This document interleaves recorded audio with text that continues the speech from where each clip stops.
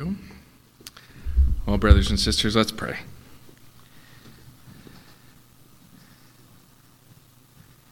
Gracious God, as you caused Blessed Mary to hear the good news on the night when Jesus was conceived, I pray that by your Holy Spirit you would help us to hear the good news again. And I pray that we would receive it with all joy and with all thanksgiving. I pray these things in the name of Jesus, who is the good news. Amen. Well, friends, if you have your Bibles with you, I'd encourage you to find the Gospel of Luke, and then I'd encourage you to find chapter 1 and verse 26. We'll be looking at verses 26 to 56. These verses record for us an event in salvation history, which in the church has come to be known as the Annunciation. This event is called the Annunciation because the angel Gabriel announced or annunciated to the Virgin Mary that she was to conceive in her womb and bear a son, and that she was to call this son Jesus. The angel Gabriel then went on to inform Mary that this son of hers would be the Son of God, the great king who would inherit David's throne, and indeed that this son of hers would be the salvation of the whole world. Suffice to say, the angel Gabriel's announcement was a remarkable announcement. Gabriel's announcement to the Virgin Mary was full of good news that would change Mary's life, and in fact, it would change the life of the whole world. Looking at our text for this morning, I think you'll be able to see that the text clearly divides into two parts. From verse 26 to verse 38, we see God delivering the good news about his son Jesus to the Virgin Mary through his angel Gabriel. And then from verse 39 to verse 56, we see Elizabeth, John the Baptist, and Mary celebrating the good news about Jesus. And so generally speaking, we see two things happening in this text. First, we see the delivery of the good news about Jesus. And second, we see people celebrating the good news that they have received about Jesus. Now, because this story is filled with good news, I'm going to suggest that we temporarily rename these events.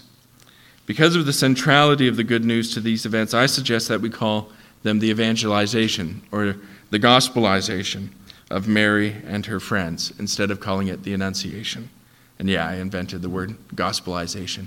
But the point is that throughout this text we see Mary and then her friends receiving the remarkable good news that Jesus is to be born. Jesus' mother, Mary, was indeed the very first person to ever hear the gospel in clear and unambiguous terms. And so I have to think that she would be happy with us attending to the good news of her son, and that she would rejoice along with us. And so let's begin by looking at the content of the good news that the angel Gabriel shares with Mary. The angel begins with the announcement of favor. He said to Mary, "Greetings, O favored one, the Lord is with you." And then when Mary is troubled and a bit confused by the announcement that Gabriel has made, he said to her, "Do not be afraid, Mary, for you have found favor with God." These early reassurances from the angel Gabriel show us that God was dealing with Mary in a merciful and a loving way.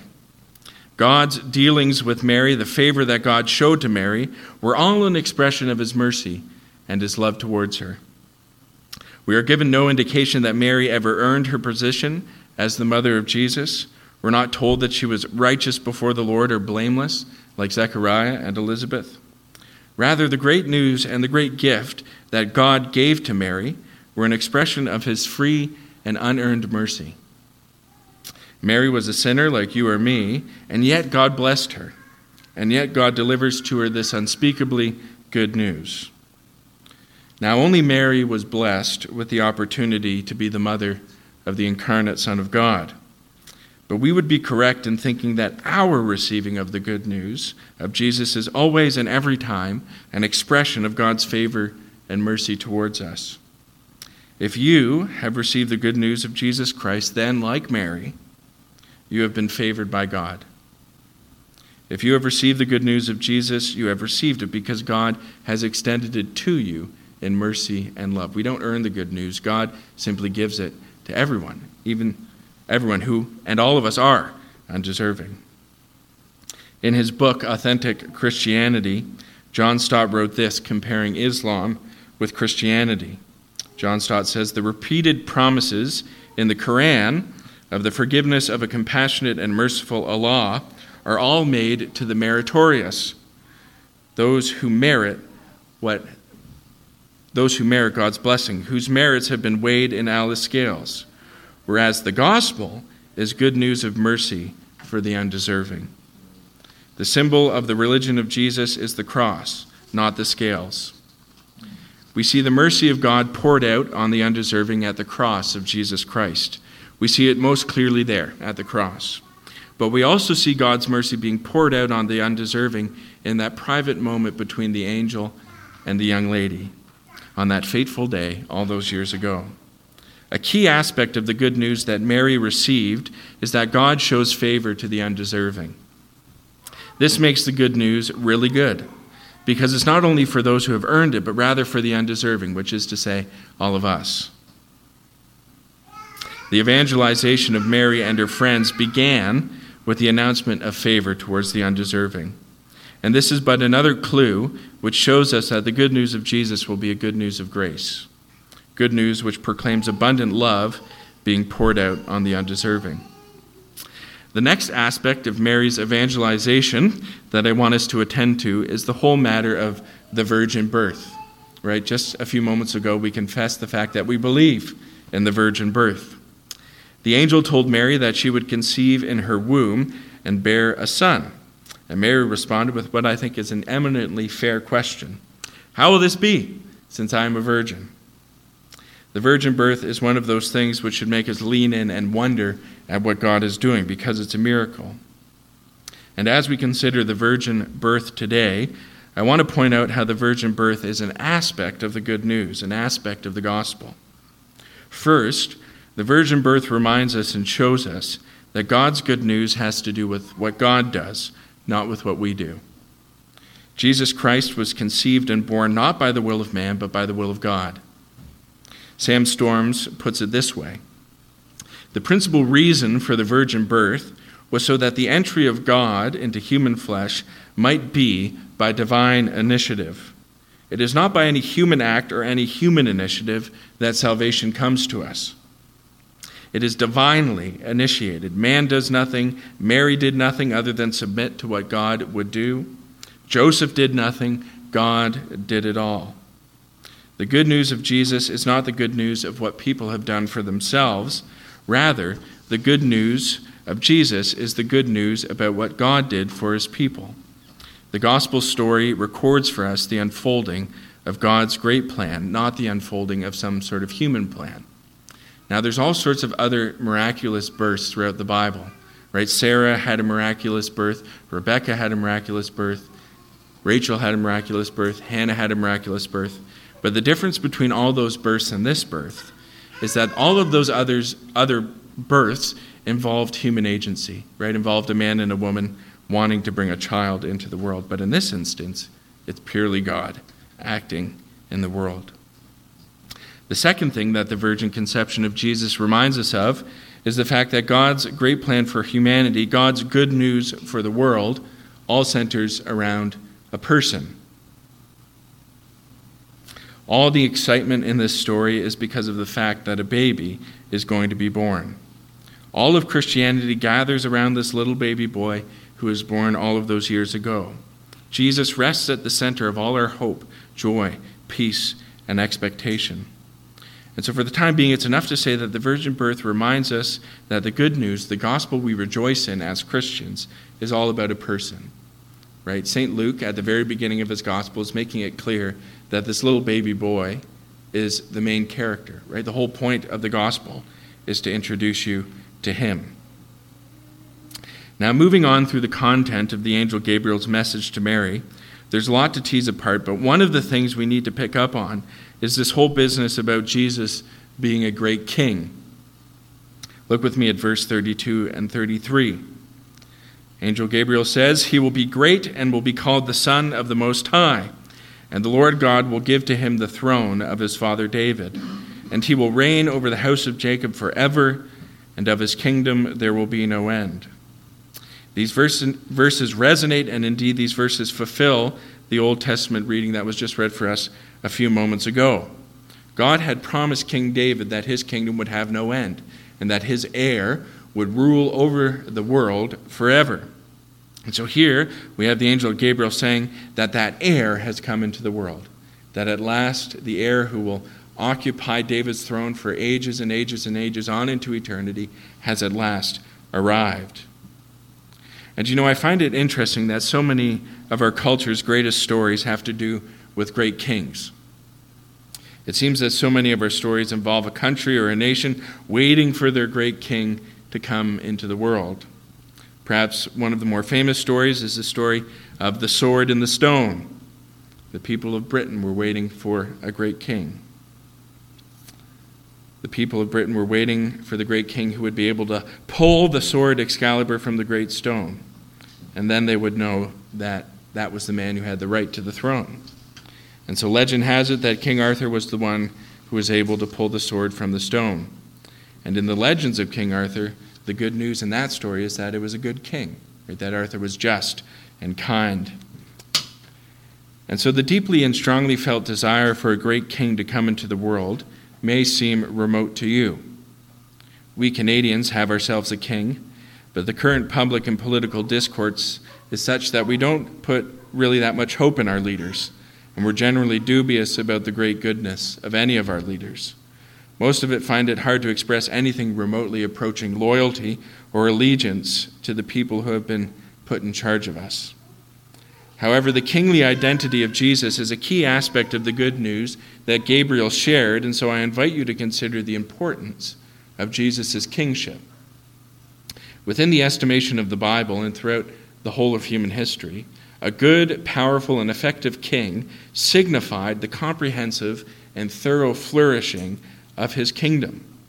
When a good king is on the throne, the people flourish economically, militarily, diplomatically, spiritually, and so on. Under the rule and reign of a good king, virtue flourishes, justice is observed, freedom is enjoyed, and true happiness is unhindered. As recently Tara and I watched the old Disney classic Robin Hood, which tells you the kind of movies we watch. But some of you may know the story. But to give you the basic outline, England is in a very sorry state because of their king. Their king Richard, the Lionheart, has gone off to fight in the Crusades, and in his absence, his evil brother Prince John has taken over. In his wickedness, Prince John burdens the people with great taxes. He puts his cronies in positions of power. He uses his military against his own people. He oppresses the poor. He ignores demands for justice, and he stifles freedom. And this is why old Robin Hood has to intervene and, as he says, steal from the rich and give to the poor. Now, though Robin Hood is the great hero of the story, the sense of completeness and the sense of resolution comes at the end of the movie when King Richard the Lionheart comes back to England. And it's then that we get the sense that all is well, because King Richard is a good king, right? He's going to treat his people fairly. He's going to be on the side of the poor. He's going to be on the side of justice, which might remind you of the song which is coming up in this story, the Song of Mary. Before the birth of Jesus, the people of God were living in expectation, waiting for a great king to come into the world. This king was to be the heir of David, and the name that was to be given to this expected king was the Messiah. The hopes and aspirations of God's people were in a powerful sense caught up with the Messiah. They yearned for him to come and to establish his kingdom on earth. And so to put it succinctly, the kingly aspect of Jesus' identity and the kingly content of Gabriel's message shows us that part of the good news is that Jesus is the Messiah, and that as the great king, he will establish his kingdom. And so as we receive the good news of Jesus, part of our joy and consolation is that God is establishing his kingdom of comprehensive goodness. This is part of what makes the good news so good. Now, with Jesus' kingly identity, we're also told that Jesus is the Son of God, or the Son of the Most High. And with this title, with these titles being given to Jesus, the greatness of the good news intensifies. Right? And so with this title given to Jesus by the angel Gabriel, we on the one hand expect that God is going to send his emissary into the world. Right? God has sent his prophets over and over again, but now things are ramping up, and he's going to send his own son into the world. Right? His own son is going to speak to God's people. His own son is going to act in human history. Now, another thing that we need to recognize with this title of the Son of God is that God is also sending his beloved into the world. Right? God is sending his own son, the son that he loves, the son that he treasures, the son that he cherishes. Sorry, just noticed that fell down. You can tell I'm in the zone. He's sending his own beloved son into the world. And so he's sending his own emissary into the world. He's sending his beloved into the world. And one of the things that will become clearer and clearer as we move through the Bible story, that God is sending himself into the world. Right? As the gospel story progresses, it becomes eminently clear that Jesus Christ is not like any other human being, but that he's also fully God and fully man. In the Gospel of St. Matthew, chapter 1, verse 23, it's made clear that this baby boy who's being born is Emmanuel, God with us, right? God of God, light of light, very God of very God, being sent into the world to dwell among us. And so all of this is very exciting, and all of this fills us with great expectation. And then we're also reminded in this text that Jesus is not just going to be the Savior of the Jewish people or of the Israelites, but the Savior of the whole world. The angel Gabriel tells Mary that she is to name her son Jesus, which means the Lord is our salvation, or God saves. And that's just a general term, right? This boy who's being sent into the world is going to save everybody. He's the salvation of the entire world. And then the angel Gabriel also says this. And this is an aspect of his kingly reign. He will be great and will be called the Son of the Most High, and the Lord will give to him the throne of his father David. And he will reign over the house of Jacob forever, and of his kingdom there will be no end. He'll reign over the house of Jacob forever. His kingdom will have no end. And that shows us that this is not some temporary political event within the course of human history, but rather it's something eternal and something lasting. Right? Jesus setting up his kingdom is something which isn't going away. It's going to last forever and ever. Now, at the end of all of this, Jesus' mother says something quite interesting. Right? She says, "Behold, I am the servant of the Lord. Let it be to me according to your word." And then the angel departed from her. And as we hear those words of Mary, we would do well to be impressed, because it shows an immense amount of faithfulness, an immense amount of humility, a great willingness to serve God. Right? It's a remarkable moment for one of the church's great saints. But it's also important to recognize this. Mary signs on with what God is doing in her life. Right? She obeys God. She's willing for the will of God to be made manifest in her life. But Mary's willingness to say yes to God means that Mary's life is going to be very different than it otherwise would have been. Right? Mary was betrothed to Joseph. They're going to live a good, normal, first century Israelite life. But then all of a sudden, God brings her this great news, and it totally shifts her life. And in a certain sense, you might say it kind of messes up Mary's life. Right? Her life is a bit of a roller coaster.